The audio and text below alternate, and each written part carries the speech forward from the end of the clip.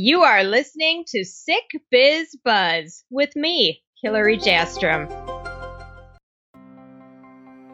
Welcome back to Sick Biz Buzz, the sickest podcast empowering chronically ill and disabled entrepreneurs, and the first podcast of its kind.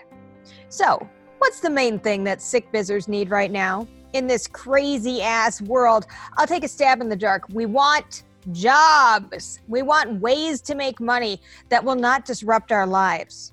Well, don't forget that the Sick Biz Facebook group posts about job opportunities in a bid to get you in touch with real gigs that you can sign on for to make legal freaking tender. Yes, you get paid. When I got sick, my biggest worry was how in the world am I going to pay my bills? But as soon as I latched onto enough jobs for the month, I could breathe a huge sigh of relief. I know how it feels to wonder where the money is coming from. Sick Biz wants to ease that concern for you. So make sure you join the Facebook group, check out the job postings, and alleviate your worries. Just search Sick Biz and make sure you answer the questions and we'll let you right in. And then the job heyday begins. My guest today came along at the right time in life. Isn't that the best when that happens? I met Joe Ryan through my dearest friend, Drew Linsalata, over there at the Anxious Truth Facebook group, and only yesterday, I met Joe. Joe and I instantly clicked after I listened to his podcast, It's Not You, It's Your Trauma, a trauma, abuse, anxiety, PTSD, and recovery podcast. Honestly, when I saw the proper use of the semicolon in the title of his show, I was so proud to be a listener. In all seriousness, Joe has been on a lifelong journey of overcoming shame and the demons that plague him from his childhood. And now he has turned his mission outward, helping other people to conquer their traumatic past. It's so admirable when people look beyond themselves. He's going to share with you some very insightful perceptions about recovery, what's standing in your way, and why you are so drawn to your fear. In this ridiculous pandemic age, Joe's recovery slowed to a degree, and with the lack of connectivity to other humans, he had to do more work to keep healing. So he's going to share with you how you can keep going even in the ugly face of COVID and so much more. And everything you hear today is designed to help you grow and at last rehab your soul. You are going to adore him. Please welcome my brand new friend and kindred compassionate spirit, Joe Ryan. Hey, Hillary, thank you so much. Appreciate it. Yes, you're here. You made it. It's good to be here. That's awesome. I'm so happy you're here. Let's get to know you. Let's introduce you and take you through the moments of your life. I don't like to tell people, like, tell me how you got here, like from birth. Well, I was 6 pounds, 9 ounces. And no, we could speed it up a little bit, skip over the boring parts. Are there boring parts? I don't know if that would be true about you. I have a sneaking suspicion, but how did you get here to today to be on the show? What are you doing? What are you up to? Well, I've been doing recovery for many, many years. I started out drugs and alcohol about the age of 10. Mm-hmm. And, by day I was, a good guy, people pleaser, started a business real young. And at night I was blackout drinking. And so I had these two worlds of playing a role on one part and then exercising the demons on the other part. And they were just two huge polarities. And at some point, the addiction started to fail. Like all addictions, they eventually fail. They take you out of that pain early and you start to move through it, but your life gets really, really small and narrow, and your ways of thinking shrink, and the fear starts to creep in because of that dependency on something else to take you out of your shame and your pain. That I just woke up one day and, looked around, there was nobody left. It was just kind of me in this big empty apartment. And I was reading a book and it was talking about 12-step programs, and I got myself to AA, and that was pretty much the start of this long, exhaustive journey. It is a long one, isn't it? Yeah. It's a winding one too. So you embarked on the journey of recovery after, and you said you lost everybody. So you lost your spouse and you're seeing your kids part-time. Your business is taking a hit probably if you're using, right? Yeah, well, I cleaned up for a while and I got married, and then I did have this business that was pretty successful for a while, and then Mm-hmm. a big corporate giant came in down the block, and the recession hit, and gas went up to like almost $6 a gallon, and it was just really hard to compete. And at that point, I felt like I had my addictions under control. I was clean for about 17 years. And then I had a tremendous amount of loss in 18 months, and never really processing my childhood trauma and, the things that I kind of had went through. I buried them, and I buried them and covered them over with the business and being, a father and a husband and a house, and, kind of living that life where people could see me with those accomplishments that had put all the shameful stuff so far away. And then when I had lost everything that kind of took away the shame and the pain, Yeah. I had there was no place else to look. Like, I didn't have achievements or to hold up and say, yeah, I may feel like worthless here, but we're not going to look at that, because look at what I've accomplished. And all those accomplishments went away. And then I was just left with the pain and the shame and the humiliation that you just never really dealt with. And that was a big turning point for me. So this massive loss then kicked off some more of this pain for you. It kind of brought it to the surface, the trauma to the surface, like, all right, I'm feeling this pain, but I never really dealt with it. That's what I'm hearing. I had nothing else to hide behind anymore. Mm-hmm. You could say whatever you wanted about me, but I felt bulletproof, because it was like, well, how could you be saying that? Look at all of this. And then all of that went away, and I was just left with myself. So I had nothing to cover up how I really had felt about myself. So I basically used everything outside of me to validate myself, but I never took the time to validate myself for myself. For yourself, like get it from inside of you. Were you blocking at the same time so you didn't have to deal with stuff? I guess part of it was I stood on the merits of, I was clean for so long, and I was speaking at recovery centers and speaking at schools, and I had sponsees and sponsors and all of that, and it just that put a shine on the rust that was underneath. Ooh, look at you writing while you're speaking. So I guess blocking was, it's a good word. I just buried it. And I did this from an early age. I just buried all of that, all the things that I didn't want to look at that were painful and have to go into the reality of who I was and how I felt about myself. And I just covered it up. And when there was nothing left to cover it with, I was stuck with myself and the realization that I wasn't what I thought I was. I was just playing this role and this part and becoming this person in the society and family system where I was looked at in a positive way to cover it up. And when there's nothing left to cover up and you're just left with self, reality does kick in at that point. And, you have choices, and you can, go right or you can go left. And, I kind of took a bad turn for a while. And at some point I really, truly bottomed out again. And I'm hoping that was my last bottom. And I feel like it is. So let's hope as we keep doing the work. I know you don't really sink as low as you used to anymore when you get into the pain of the feelings.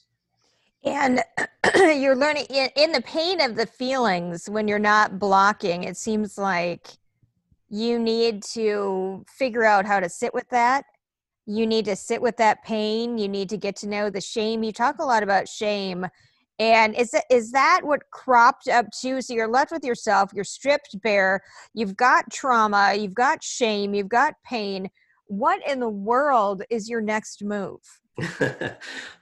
Depression, not getting off the couch, becoming agoraphobic and afraid to be seen by humans was the next step. Like it wasn't a step, I just fell into that.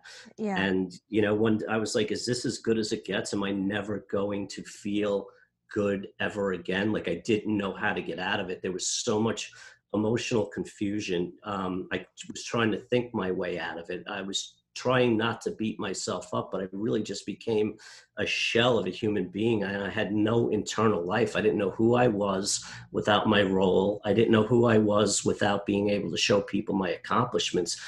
I had to learn how to go from a human doing to a human being. Like I needed to find being okay with just being. And it was about, it was more than 2 years, but two years was really bad. And then I'd gotten myself into a place where I was away on vacation with somebody, and the conversation and I guess the argument we were having kind of gotten loud. I wasn't loud. I was kind of absorbing it. And it took me to a place of memories of abuse that I was not previously aware of. And I thought it was a 20-minute event, but it turned out it was 4 hours. I just relived this traumatic experience that was so close to my core. And for me, that was the light bulb. After that, it was really difficult walking around with the new knowledge, but the healing that had come with going into that incredibly painful place, that terrorizing place, the feelings that as a child you're not able to manage, absorb, feel, process. It's just terror. And I re-experienced it in adulthood. And the healing that I had found in that the months after had started me on the path that I'm on now. It's no longer avoiding what feels bad. Yeah. And running from it. It is allowing it to surface. And when it surfaces, allowing myself to absorb me. I get absorbed in the fear and the feelings and the pain, and I allow it to take me over. I don't attach to it emotionally or mentally. I'm almost like a third party experiencing it. Love it. Yes. And I wait for it to subside and pass. And then the process for me is, hopefully as I'm experiencing it before it passes, it's going to take me to closer to the origin of where that comes from. And for me, I call that layers. So whatever I was experiencing that evening, that was a layer that I needed, that came up. I didn't run. I didn't mood alter. I sat with it. I experienced it. You know, sometimes it comes out as anger, rage, sadness. You know, it's just all kind of those low level emotions, which whatever it is, I experience it and then process it. And then I feel lighter. And then, yeah, good.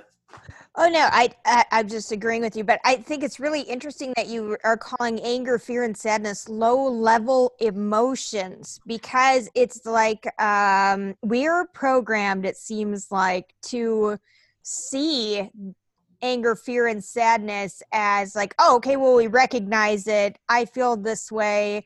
This is good. And we move on. It seems like we don't learn how to dive deeper into it to come out on the other side of it. So often we just go, you know what, that frustrates me, and so I'm angry, and that's the end all be all. And then I was okay. But we don't go into the anger, sadness, and fear.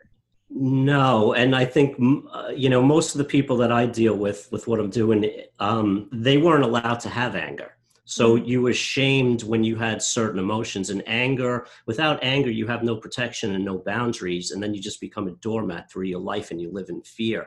So not allowing if you weren't allowed to have anger, and every time you had anger, you would be shamed, punished, locked in the closet, whatever the punishment was for not allowing yourself to have not being allowed to have your emotions. You put them away, but it's energy, right? And you're storing it inside of you, and it wants to come out. And those uncomfortable feelings are screaming for attention. They're screaming to be felt, recognized, experienced, processed, grieved, and released. Yeah, absolutely. And so some people have said that anger is the manifestation of fear. Do you think there's some truth to that? Oh, absolutely. If you're not allowed to have your anger and you have that emotion and you have to bury it and put it inside, not allowing yourself to feel emotions just makes it more fearful, and it leads to self-hate because you have this emotion, and anger is a natural emotion just like joy. We should be able to experience both. And when you feel anger and you ashamed for it, you feel bad, and you turn that anger inside and you self-hate because you're not supposed to have that emotion from where you came from. Okay, that is crazy, but it makes it makes sense. And then I wonder if there's another component too of like we are responsible for taking care of ourselves. And when we fail to do that out of fear or anger or depression or sadness or whatever kind of lower level blocking emotion there is, I wonder if there's shame in failing to, is that what you're talking about? Like the shame in failing to fully love yourself? Yes, shame is the bottom. So out of all the layers that I keep peeling away, every time I get down towards that core, it's all shame. I feel humiliated. I feel embarrassed. I feel like I don't want to be seen. I feel like I'm being judged. And, that's the internalizing of emotions that you aren't allowed to have. Right. So when you are shamed for being you, that is, you are shamed at the core. It's not that I made a mistake. It's I am a mistake. Oh, And geez. when you make a mistake, you can apologize and you can correct it. When you feel like you are a mistake, where do you go from there? How do you heal from that? I have to embarrass myself to myself to get in touch with my shame. And when I can resolve that humiliation and embarrassment that I feel within myself, I am then able to share that with somebody else and hopefully the world, so that if I am not humiliated and shamed by what I had done and how I had acted and the people I've hurt and tried to make amends, if I can own my shame and put it out there, I don't have to hide from it anymore. So you have to own your shame first. And then when you own your shame first, is the goal then to move into a state of being unable to be shamed? I don't think you ever get to a place where you are not able to be shamed or feel anger or feel joy. I think there's healthy shame and then there's toxic shame, and nobody's really talking about the differences. We only have one word for it, and it's shame, and it's a very negative thing. There are points of healthy shame. You make a mistake and you're embarrassed and you go and apologize. And that's a healthy way of doing it. When you do something where you feel shamed and you internalize it and then you bury it deep inside of you, it's just living in there and it's festering. We never get to a point. I think we just learn how to manage emotions better, disappointment better, frustration better, shame better. For me, if I feel shamed, it used to be I would feel shame that I didn't know what that emotion was. All I know is that I would spiral out of control internally. There would be this big warm washover that I didn't recognize. I would automatically emotionally start beating myself up, and then the dialogue I would have in my head is I'm worthless and I'm no good. I've gotten to the point where I can recognize that when that emotion comes, I can recognize it as shame. And I can put the brakes on a lot quicker instead of like not wanting to go out for 3 weeks because I still feel humiliated and shamed within myself. I can kind of catch it and manage it and talk myself through it and brush myself off and get out the door. And the more I do that, the less I go into that shame spiral and just completely beat myself up. So you're changing your behavior and you're changing your self-talk to come to terms with that shame. And I agree with you. I think that we need a healthy dose of shame. It keeps you humble and charming, and that's an inside joke that we have there, right? It keeps you humble, and so you need that as almost like a fail safe in a way. Like some grandiose personalities seem not to have a lick of shame at all, and that's not where we're striving. You talked when we spoke earlier about straddling the line between the grandiose, egotistical presentation of self and kind of like the crumbling, just being too hard on yourself, kind of self-flagellation, and really trying to walk down the middle of the ordinary life. What do you mean by that? Well, it's an integration. So, when you grow up and you're ashamed for certain emotions and then you learn not to ever have them and you put them really far deep inside, they're going to fester. And to overcome that, you become an overachiever on the other end. So you have, you feel worthless on one end and you feel grandiose on the other because of your accomplishments. So I lose everything. Now everything that I was grandiose about made me feel good about myself is gone. So I went all the way back to the other end of feeling worthless. Right. So the sweet spot is the middle, having some healthy shame, working on your toxic shame, moving forward in life with what you want to do, how you want to be, and how you want to feel, instead of becoming something that you needed to become to survive and to be valued and to have, self-worth from those mirroring faces that were around you. Yeah. So it's kind of like you're not on opposite ends anymore. It's integrating the worthless part with the grandiose part, and somewhere in the middle is where life is. Why do we go right to the polar opposite? Why can't we say, okay, I lost everything, now I'm going to be ordinary? Instead, we go just right to the flip. We do this in everything, in media and wearing a mask, in political arenas, all of it. And we do the same thing with ourselves. Why is it so hard for us to be so multifaceted? I don't think there's really a definitive answer, but I think where it really stems from is when we're born, everybody has narcissistic needs. Those basic needs of feeling like you matter, feeling like you're seen and heard, feeling like you belong, feeling like you're lovable, feeling like you can experience joy and give joy.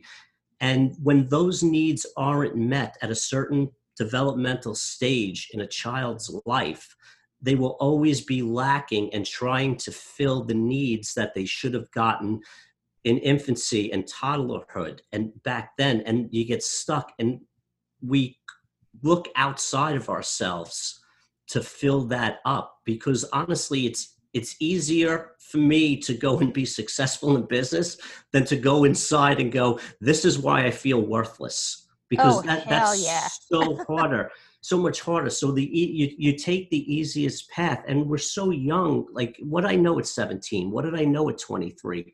All I knew is I wanted to feel good. I wanted to be successful. I wanted to have money and a car and a house and a wife and a family.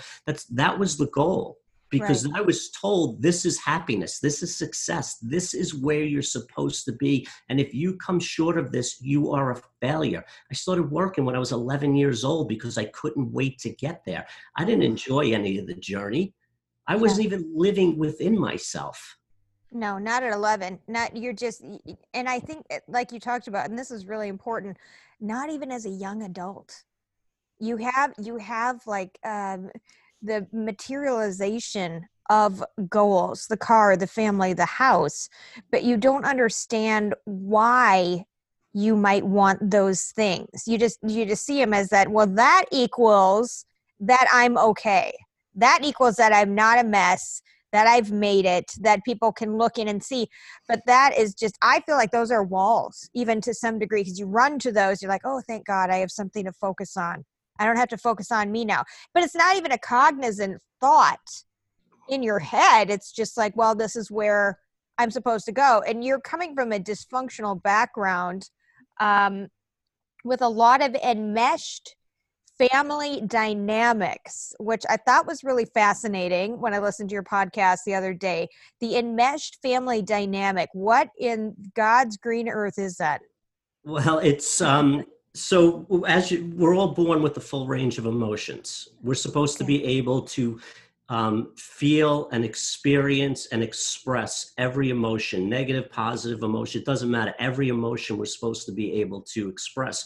And in a healthier family system, and every family system's enmeshed to some point, but think of each individual as a loose circle, and we all are experiencing our own emotions, and we're allowed to express them and feel them and not be shamed for having them. In an enmeshed family system, we're not individuals. We hold hands as one big circle, and we share all of the emotions that a human has between the family.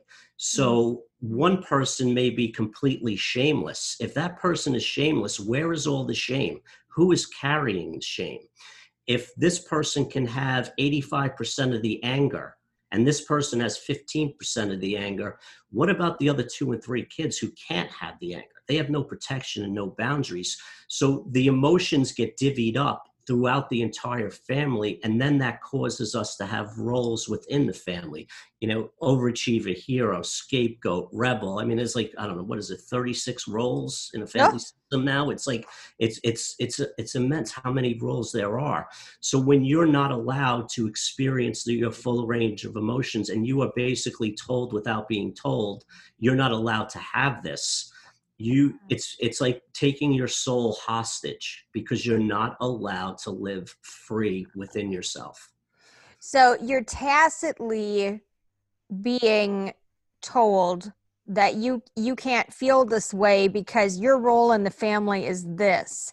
You're not the determining factor. You don't get to feel shame because the person who is in charge of the family order is the one who is in charge of being shameless, is the one who is in charge of saying, yes, you know what, you're in this role, you can feel this way. You're in this role, you can feel this way. Sometimes they're even in charge of the relationships within the family. Is that correct?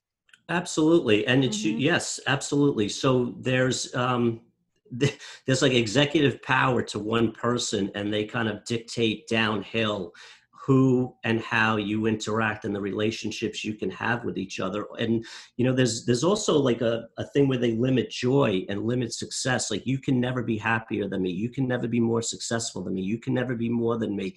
And then people who take that on will self-sabotage every time they get to a point where they're about to break free on their own. And you don't understand why. I remember a story where I think it was a golfer. He could never win an Open. And right 6 or 8 months or within a year after his father died, he won like 3 Opens in 5 years.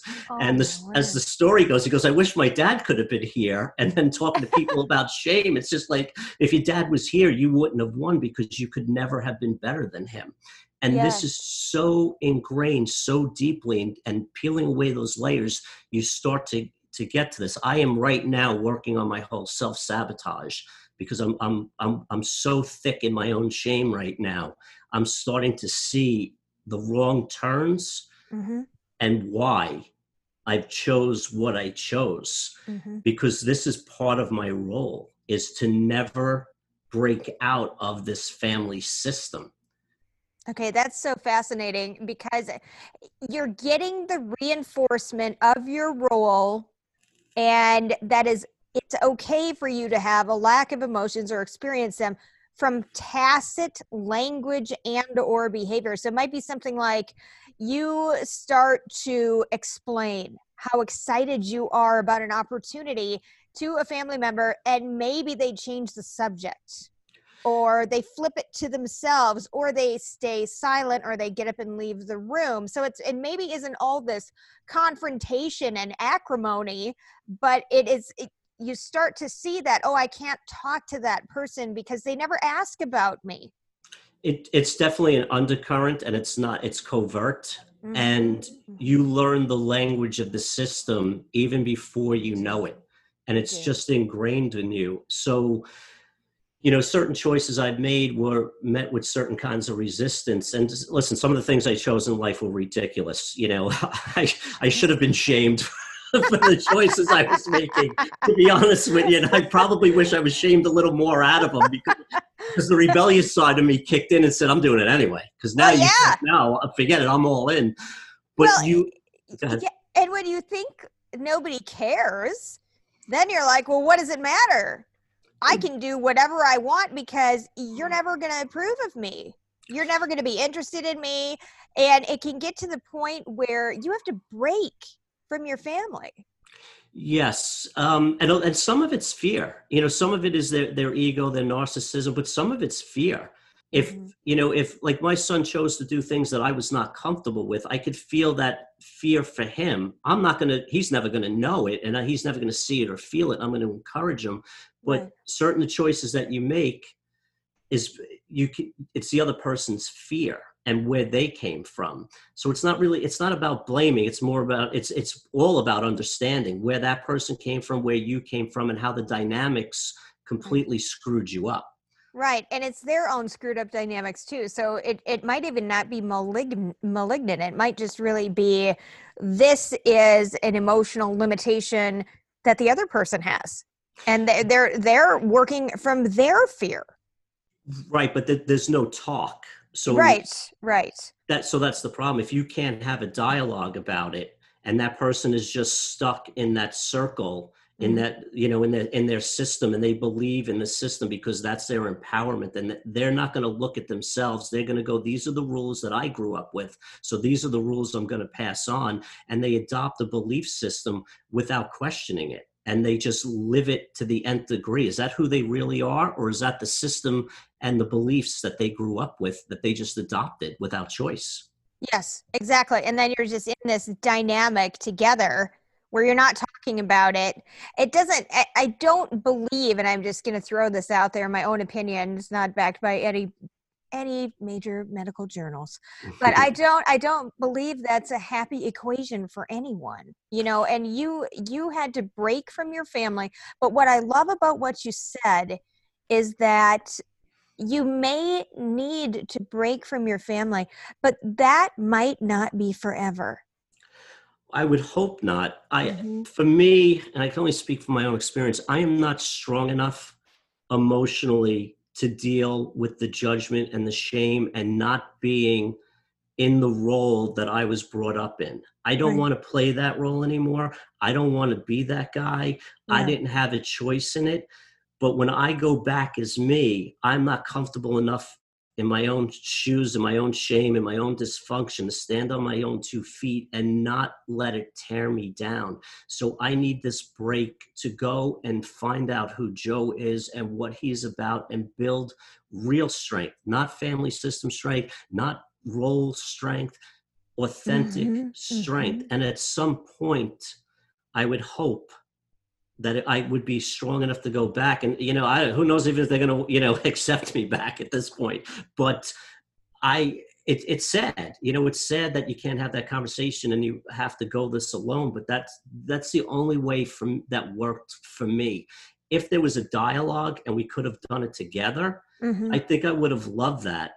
But not all people are ready to do this. Some people are never ready to go down this road and find out who they are and admit their faults and where they didn't do right by others. It's hard to go there and admit that, and I get that.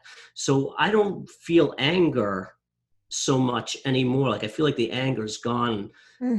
But it's not about them anymore. It's not about the system. It's not about how I'm brought up. I'm a grown man. If I don't start taking responsibility, then I'm wrong. If I keep continuing to blame them and everything else that happened to me on somebody else, I will stay a victim forever. I have to empower myself by not blaming, not being a victim, and taking responsibility for how bad I screwed my life up.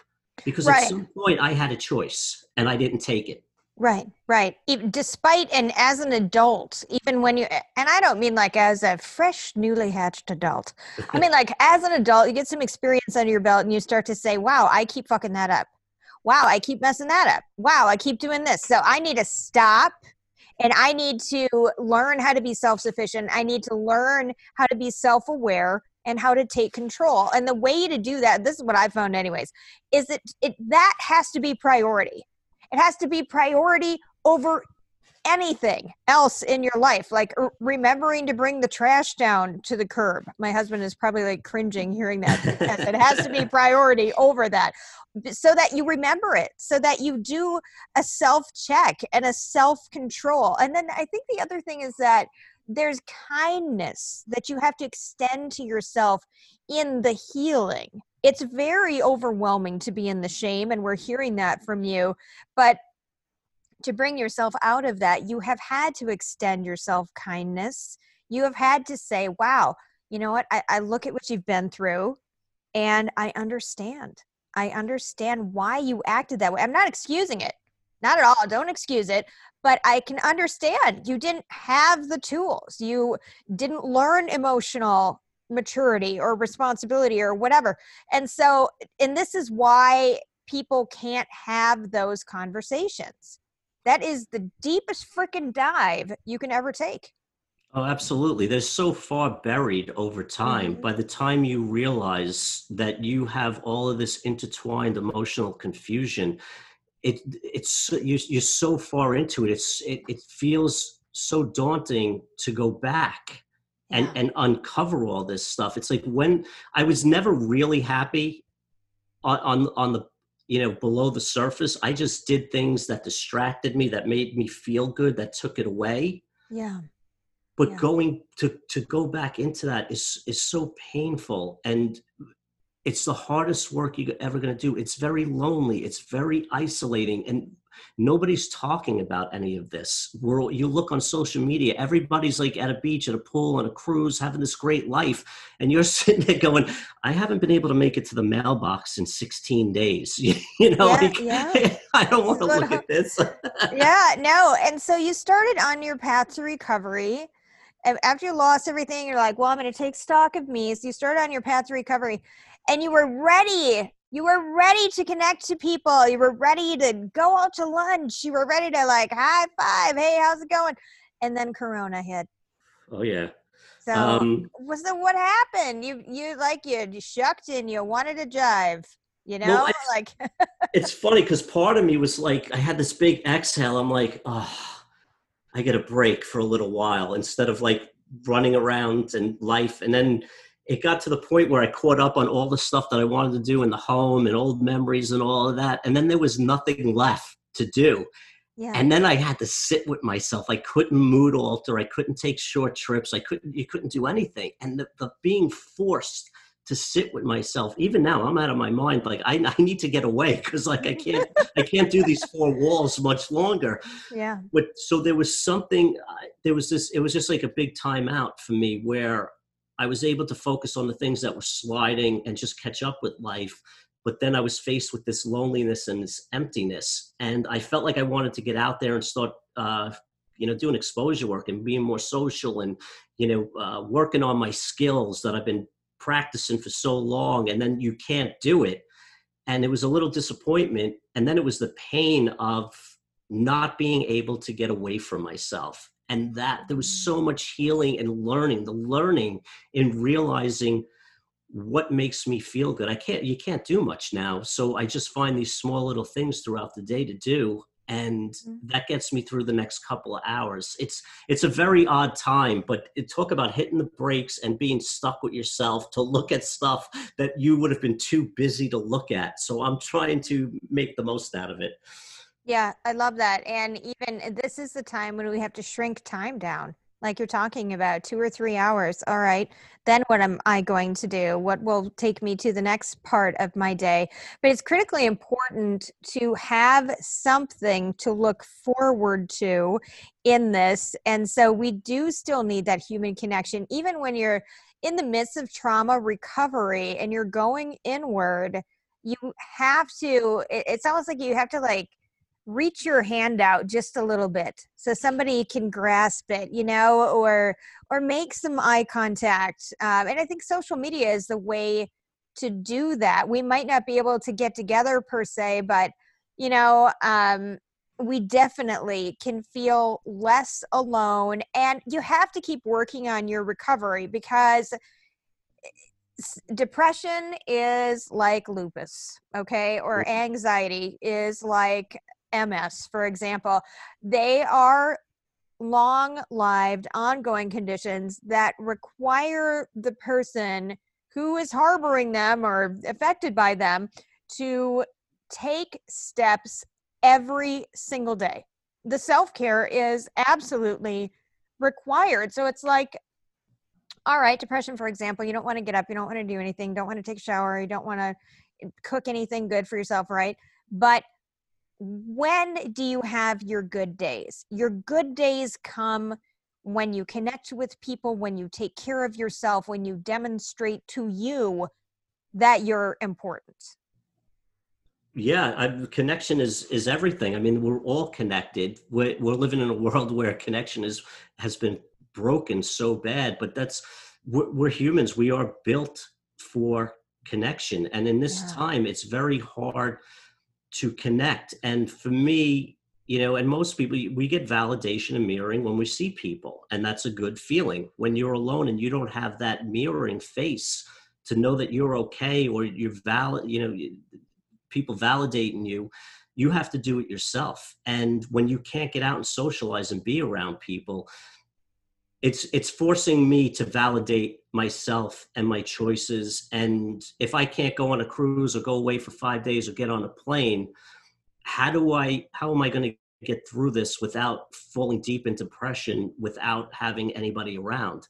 I've actually, it's so corny, I can't even believe I'm going to say it, but you kind of like, I feel like I've made friends with myself in a sense, where yes. I do the weirdest things that I never thought I would do, that never brought me joy.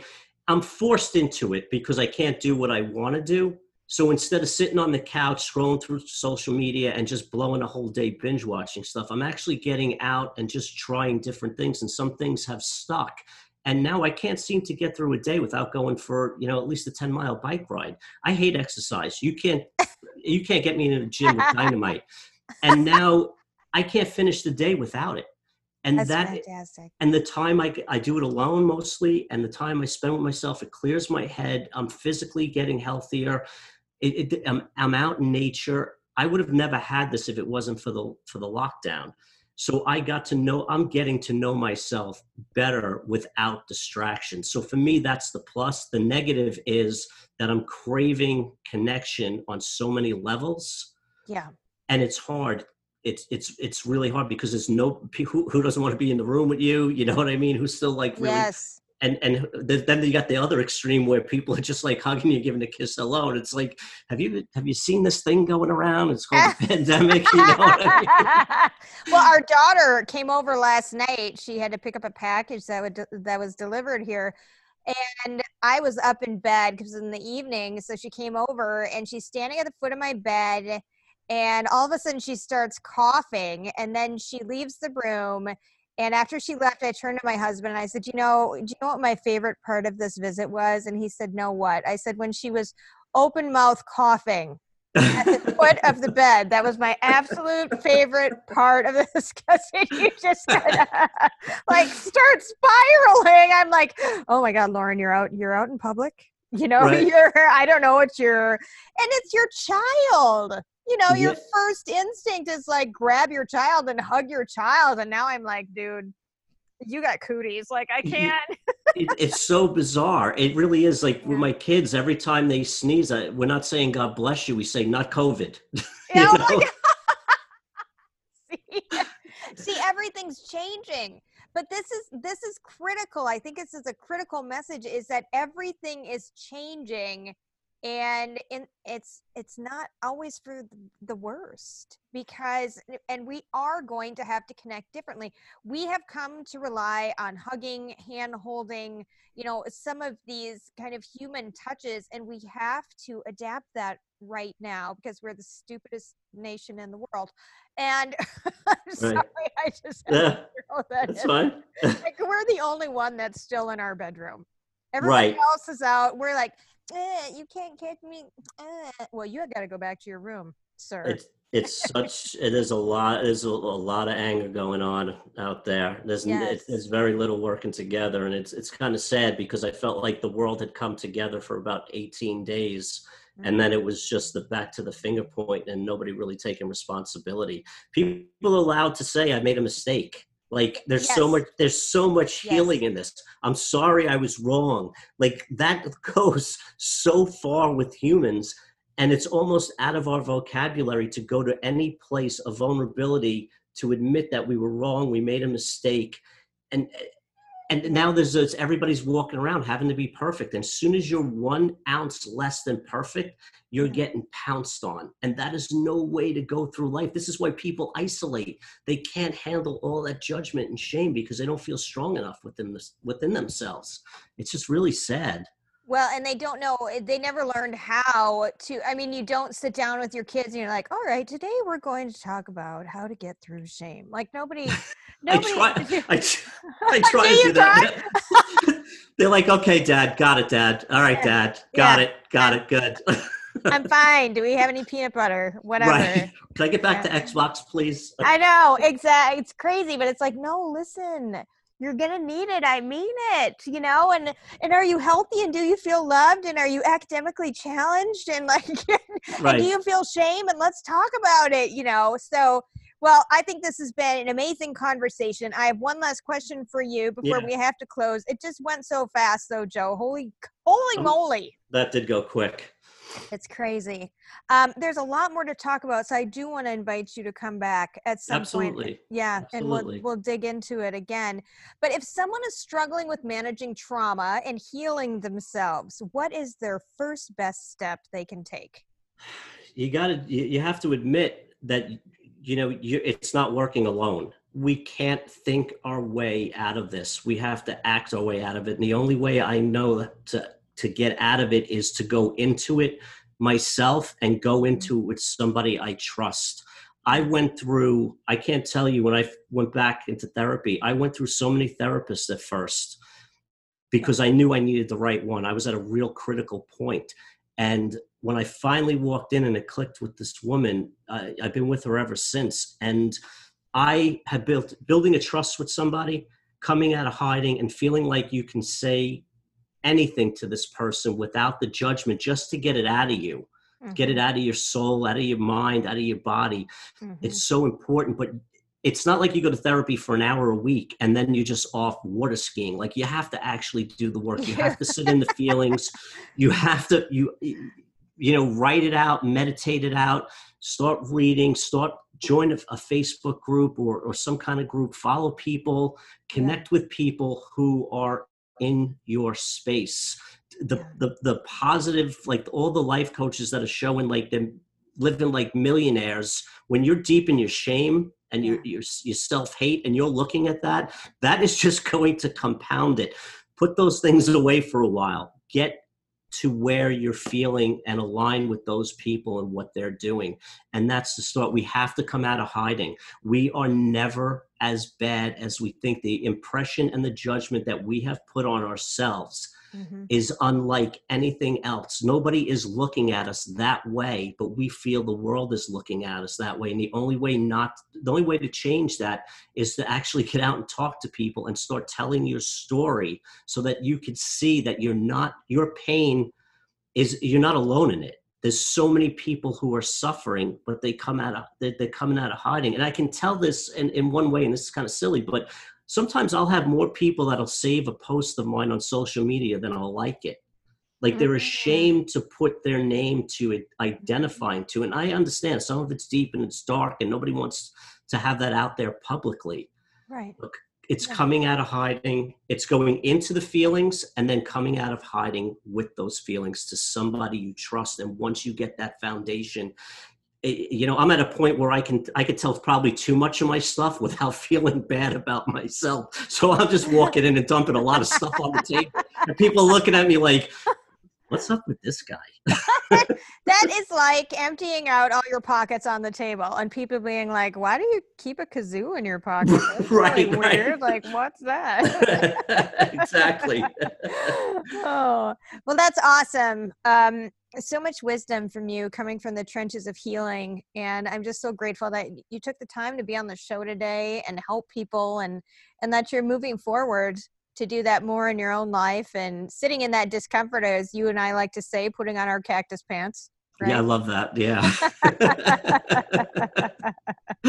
Wonderful to have you on. Thank you so much. Thanks so much, Hillary. I appreciate it. You got it. Joe Ryan is paving the way for people to heal.